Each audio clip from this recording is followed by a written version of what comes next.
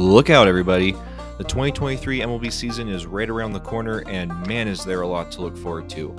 Spring training games have started, so there is no better time than now to take a look at where each and every team stands heading into the new season. The juggernaut powerhouses, the rebranded newcomers, the pesky dark horses, and yes, even the rebuilding tanks. Each and every team gets an in-depth preview for their upcoming campaign. So kick back and enjoy another installment of the Straight Outta Left Season Preview Series 2023 edition.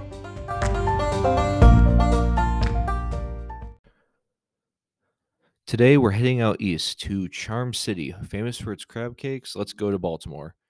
Now, if I'd made an episode like this last year going into 2022, I would have been a very sad and bleak episode with not much to look forward to and vague promises about future potential.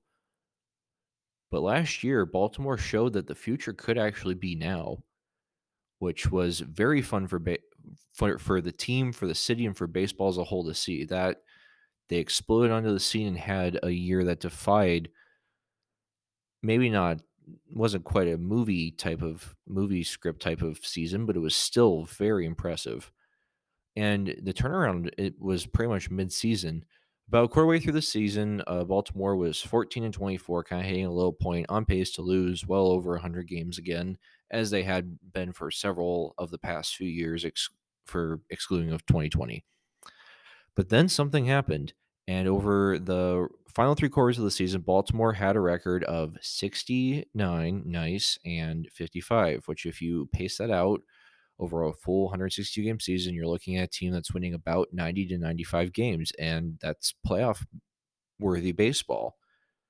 It was a little too little, too late. They weren't able to keep things going as red hot as they had been, and wound up finishing 83-79, which all things considered is a phenomenal year based on how bad this team had been for the past 5 years or so. You know, people are like they should have at the deadline, and they didn't, but it wasn't really the end of the world. A lot of young guys, including Adley Rutschman, came up and played really well and showed that this rebuild actually has a real chance of working out. So what did they do to improve or change their position heading into 2023? Not a ton, honestly. Their GM had made hints of he was finally allowed to open up the wallet and bring in guys, and he did, but just not at the usual standards. But compared to the contracts Baltimore's handed out previously, this was significant, but not a lot still. Michael Givens is returning to Baltimore. You may remember him from about 2015 to 2020 or so. He was a standout reliever for the Orioles. Still has a lot of that left in the tank, it seems like. Adam Frazier's coming in to play second base, the former All-Star with Pittsburgh. Kyle Gibson, the former Twin, Ranger, and Philly, is coming to help shore up the rotation. Swervin Irvin was acquired in a trade with the A's. That's Cole Irvin I'm talking about, of course. Darwinzon Hernandez comes over as a bullpen arm, maybe, from the Red Sox. We've got Franchi Cordero on a minor league deal. Let's see if he could make the team, maybe mash some bombs. And then James McCann is a backup for Adley at the catcher spot. Not too many people left, of course. There weren't a lot of these players are young guys who are still trying to feel out, but they did let go of an innings eater, Jordan Lyles, Jesus Aguilar, Rougned Odor, who, despite terrible stats, had a knack for the dramatic, and longtime stalwart catcher Robinson Chirinos, who seems to bounce around the league a ton these days. But yeah, so definitely not a super exciting off season. But they brought in some vets to not put all the load on their young guys.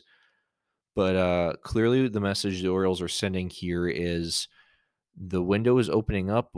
Just because we're ahead of schedule doesn't mean that we're going to throw out the plan that we have in place. So they weren't really expecting 2022 to be this huge step forward. They were expecting an incremental step forward. So they're playing 2023 according to that plan still. So they're not quite ready quite yet, but they're getting there. Looking at this lineup, it's a solid lineup. You got Cedric Mullins leading off in center field. Adley Rutschman, the face of the franchise now, is your catcher. Gunnar Henderson, they're slotting him in as the shortstop and the number 3 hitter. I mean, it makes sense if you're the number one overall ranked prospect in all of baseball, I guess. And when he looked really good in his call up last year. He only played in 34 games, but he hit 259 with a 123 OPS plus. Good plate discipline, 348 on base percentage and 16 walks. Looked pretty major league ready to me. Kind of passed the eye test. I know it doesn't mean much these days, but I hope it means something. Anthony Santander returns to right field. Batting cleanup, Ryan Mountcastle, who can absolutely mash, is your first baseman. Ramon Urias, Gold Glove finalist, I believe, last year at third base, and solid offensive production as well. He could give you 15 to 20 bombs and a 250-ish batting average. Kyle Stowers is your DH. He was had a brief rookie call up last year. Austin Hayes is your left fielder, and Am Frazier is your second baseman.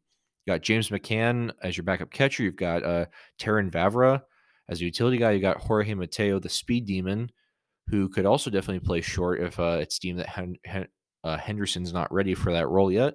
But other than that, he will bounce around and play everywhere. And then you got Ryan McKenna as another speed option off the bench and your outfield depth, I guess. The rotation, you've got Cole Irvin, who had a solid year with the A's last year. People were expecting him to be traded at the deadline, but he wasn't. He was kept around for a little longer. He kind of slots in as that ace. Kyle Gibson as well, although he's always been more of a back end kind of guy with teams like the Phillies and the Twins. You got Kyle Bradish, Dean Kramer, and then Grayson Rodriguez, who's their top pitching prospect. He's the 17th overall prospect in all of baseball. We'll see if he breaks. They're projecting him to break camp with the team, but we'll see what happens there. Kramer is definitely the Orioles' best starting pitcher last year. Over 21 starts at a 3.23 ERA.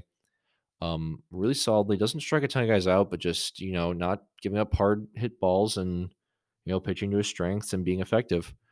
Bradish was decent. Definitely not great, although some of the underlying numbers say that he's going to continue to improve, and he is only 25. So the Orioles, they have a lot of young starters as well who they could turn to if any of these guys aren't working out. And John Means should be back soon, hopefully, after Tommy John surgery at the beginning of last year. Probably be a mid-year kind of thing. You could call in DL Hall, Bruce Zimmerman, Spencer Watkins. Any of those guys had significant time with the team as well. It's kind of up in the air. There's a lot of question marks about this rotation. Bullpen, definitely their biggest strength. I mean, top 10 definitely in the MLB last year to compensate. That was a big reason why they won so many games. Felix Bautista, Ciono Perez, Brian Baker, Michael Givens joins this mix. You got Tyler Wells and Keegan Aiken. I mean, all these guys pitched super well. I mean, there wasn't really a bad arm in the top half of that bullpen. Dylan Tate is on the injury list right now, but he could come in as well. He's another very solid pitcher. So yeah, plenty of bullpen arms to choose from here. Overall, yeah, it's a team that's young and still trying to find itself. I think definitely while it was super fun to watch last year, they definitely overachieved. They played with a lot of heart and they won clutch games and took advantage of teams kind of sleeping on them a little bit. But now I don't know if that's going to quite be the same. It could be. I don't know. This magic could continue into 2023 and they could really turn some heads. I'm personally not seeing it quite yet. I think that this core, they need, especially on the pitching side of things, that lineup's starting to form. You've got Rushman, Henderson, Mountcastle, Stowers, maybe Mullins. Mullins should be around for a while now with this team. That core is forming nicely. It's just the pitching is a little questionable. Like, none of these guys are surefire. They're going to pan out in the major leagues. Bullpen's fine. Bullpen's actually one of the best units in all of baseball, I think. But that rotation is still super questionable. They got solid but not great performances last year, and to be a true contender, you need to have at least a few top arms. So with that, I'm way more optimistic than I was about them. I have been about the Orioles for several years now. But I'm not seeing them really competing for a playoff spot again this year. With their division, I mean, the Yankees definitely improved. And they were really good to begin with. The Rays are the Rays, and they'll continue to do Rays things and defy all logic and reason and still make the playoffs, it seems like. The Blue Jays improved a lot, too. So it's three really great teams. And then Boston definitely did not have a great offseason. We'll get to them later. But I just with the division they're in, I know that they're not going to be playing those teams as much because now with new schedule formatting, everyone plays everybody at some point. So less games in division, but I don't see them quite keeping up. You know, I'm feeling I think they'll be better than the Red Sox, but I'm not seeing a 500 team here. I'm seeing, they could take a step back and could be looking at another like 60-ish win season. That's worst case scenario. I think more of the middle ground is kind of a 70, 75 wins, maybe something like that. They could push 80. I think they have the potential to, but that's if a lot goes right. And so I think that middle ground is like, yeah, fourth place team, kind of still finding itself, still really getting the idea of that core. It's not quite there yet, but it's getting there. They're definitely getting there, and this team's definitely gonna be watchable. Last year it was really awesome to see watchable baseball in Baltimore again. To see Camden Yards full of fans again was really great for baseball, I think. And it's gonna be a fine year in Baltimore. Notice how I keep saying with all these teams, I'm saying, oh, it's gonna be a fine year. It's gonna be a fun year. That's just because it's spring right now and everyone's excited. I'm excited and optimistic just because it's baseball season again. So come August, I might be saying a different tune about a lot of these teams. But I think, yeah, they're gonna not be great, but they're not gonna be awful. It's gonna be fun to see how Adley can do in a full season. He did have pretty much a full season last year, but year two, let's see what else he can do.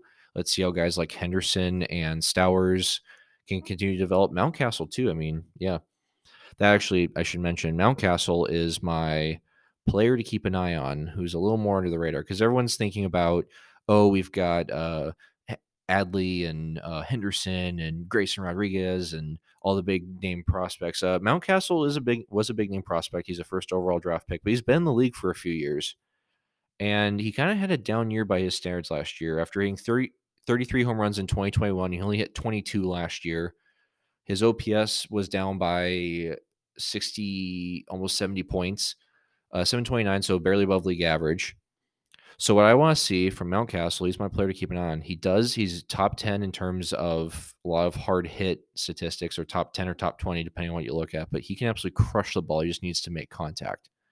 So I think that Mountcastle, if he can get things a little bit tweaked and really tap into his potential here, this will kind of be a big year for him, second or third full season.